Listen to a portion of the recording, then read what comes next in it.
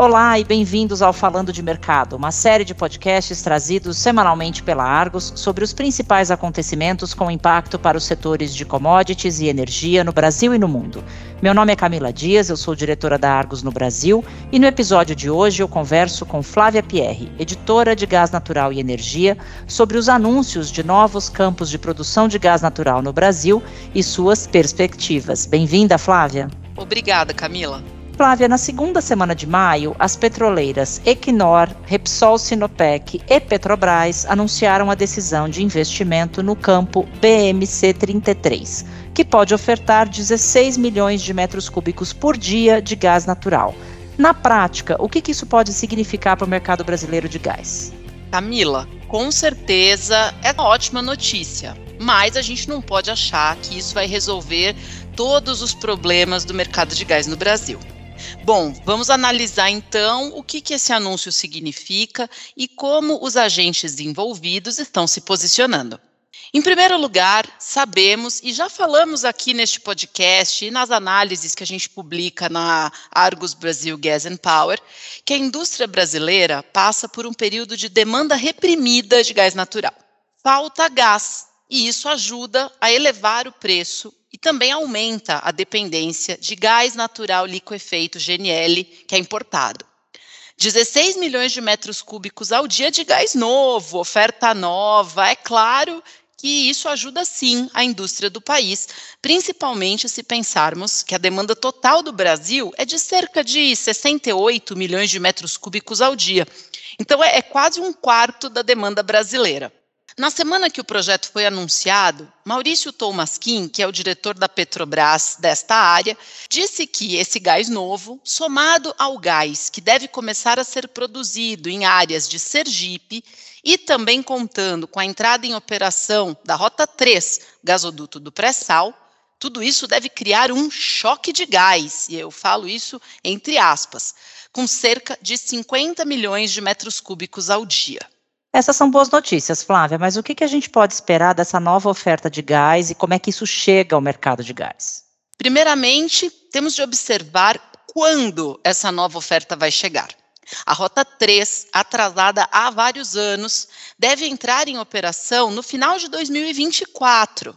E a gente já ouve de participantes do setor que utilizarão a rota, que é possível ainda que haja ajustes a serem feitos no ponto de chegada desse gás, o que pode resultar em mais atrasos. Já o gás de Sergipe, a Petrobras anunciou que deve afretar os equipamentos de produção de gás, porque são navios, sondas, somente para 2027.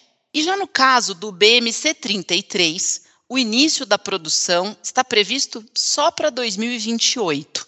Ou seja, Camila, nada disso está no pipeline, e nesse caso, literalmente no pipeline, para este ano de 23 ou para 24. Além disso, a Petrobras já informou que parte desses 50 milhões de metros cúbicos ao dia novos não serão uma oferta líquida nova. Isso porque há expectativa de que, a partir de 2024, a empresa boliviana que exporta gás para o Brasil, a YPFB, reduza os volumes do contrato com a Petrobras. E ainda, há outros campos no Brasil que já estão com a sua produção de gás em declínio devido à maturidade. Parte deste novo gás, o tal, abro aspas, choque de gás, fecho aspas, na verdade vai recompor volumes atuais de produção. E em termos de abertura de mercado, Flávia, o Brasil tem uma lei do gás nova há 2 anos que estabelece as bases para essa abertura de mercado, mas ainda há pouca movimentação no mercado livre. Essa nova oferta pode contribuir com isso? A abertura efetiva do mercado ainda não ocorreu, Camila.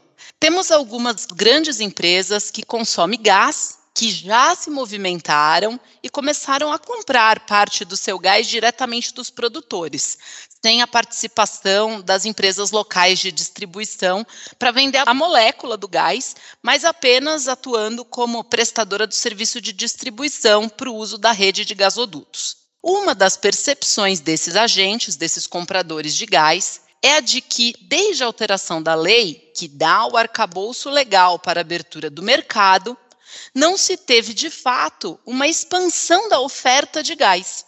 Ou seja, O gás que já era vendido, a mesma quantidade, só foi redistribuído entre os agentes participantes do mercado, já que a Petrobras fez um acordo com o CAD, o nosso órgão de defesa da competição, de que não compraria gás de outras petroleiras. Então, uma clássica frase do setor de gás é a de que, se tem gás novo, não se tem novo mercado de gás.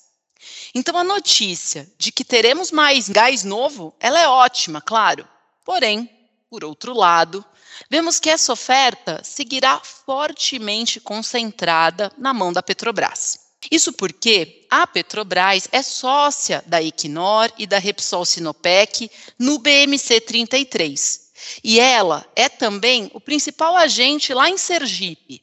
Além disso, eu ouvi de participantes do mercado que grande parte do gás do BMC 33 já estará contratada, possivelmente pela própria Petrobras, impossibilitando que a maior parte desse gás novo chegue ao mercado livre e mantendo a lógica da venda de gás através das distribuidoras. Isso não é legal para a criação de um mercado, não é mesmo, Camila? Isso reduz a competição, que sempre é um drive de menores preços, com mais variedade de tipos de produtos e de serviços que são acoplados à molécula de gás, como, por exemplo, flexibilidade contratual, menor penalidade, entre outros.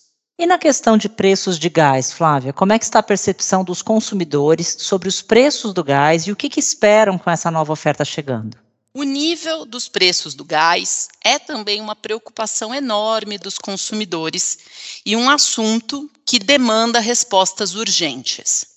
A percepção é de que os preços do gás natural no mercado internacional já se reduziram depois do ápice do conflito da Ucrânia com a Rússia. E que aqui no Brasil houve redução de preço de fato, mas não no mesmo nível do mercado internacional.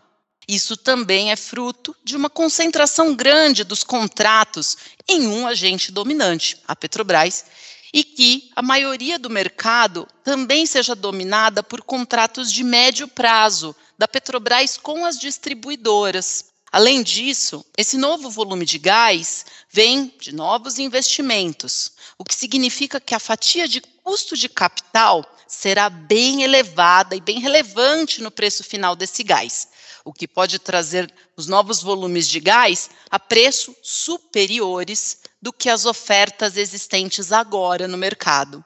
Também há quem analise que o custo de produção de gás do BMC 33 deve ser mais alto do que o nível de outros campos, já que essa tecnologia é nova, com o processamento do gás ocorrendo na plataforma e também com profundidade recorde dessas jazidas novas. Os sócios desse campo anunciaram investimentos de 9 bilhões de dólares para esse campo, enquanto a média do mercado para investimentos do mesmo tipo é de cerca de 4 bilhões de dólares. O fato de o gás no BMC 33 também não ter petróleo associado e não ser rico em liquefeitos, como o GLP, a gasolina natural e outros condensados de petróleo, também pode aumentar o custo de produção de gás. Tais fatores, claro, preocupam os consumidores. Então, resumindo, Camila, é hora sim de comemorarmos que novidades estão ocorrendo no mercado de gás fóssil, com um novo gás sendo produzido, novas decisões de investimento. Porém, a perspectiva de termos grande parte dessa oferta chegando ao mercado dentro da cesta de produtos já existente da Petrobras, onde não se sabe exatamente o custo de cada fatia e também os volumes de cada fatia de gás, é algo que reduz a competição e não fortalece um mercado líquido e livre do gás natural. Além disso, enquanto a indústria clama por maior oferta de gás a menores preços, esse novo gás pode não ser a solução, já que altos custos de produção estão envolvidos. E, por fim, também não são soluções de curto prazo, com a entrada em operação pelo menos daqui a mais de um ano, enquanto setores como o de fertilizantes aqui no Brasil precisa de gás abundante e com menores preços ainda este ano e com urgência.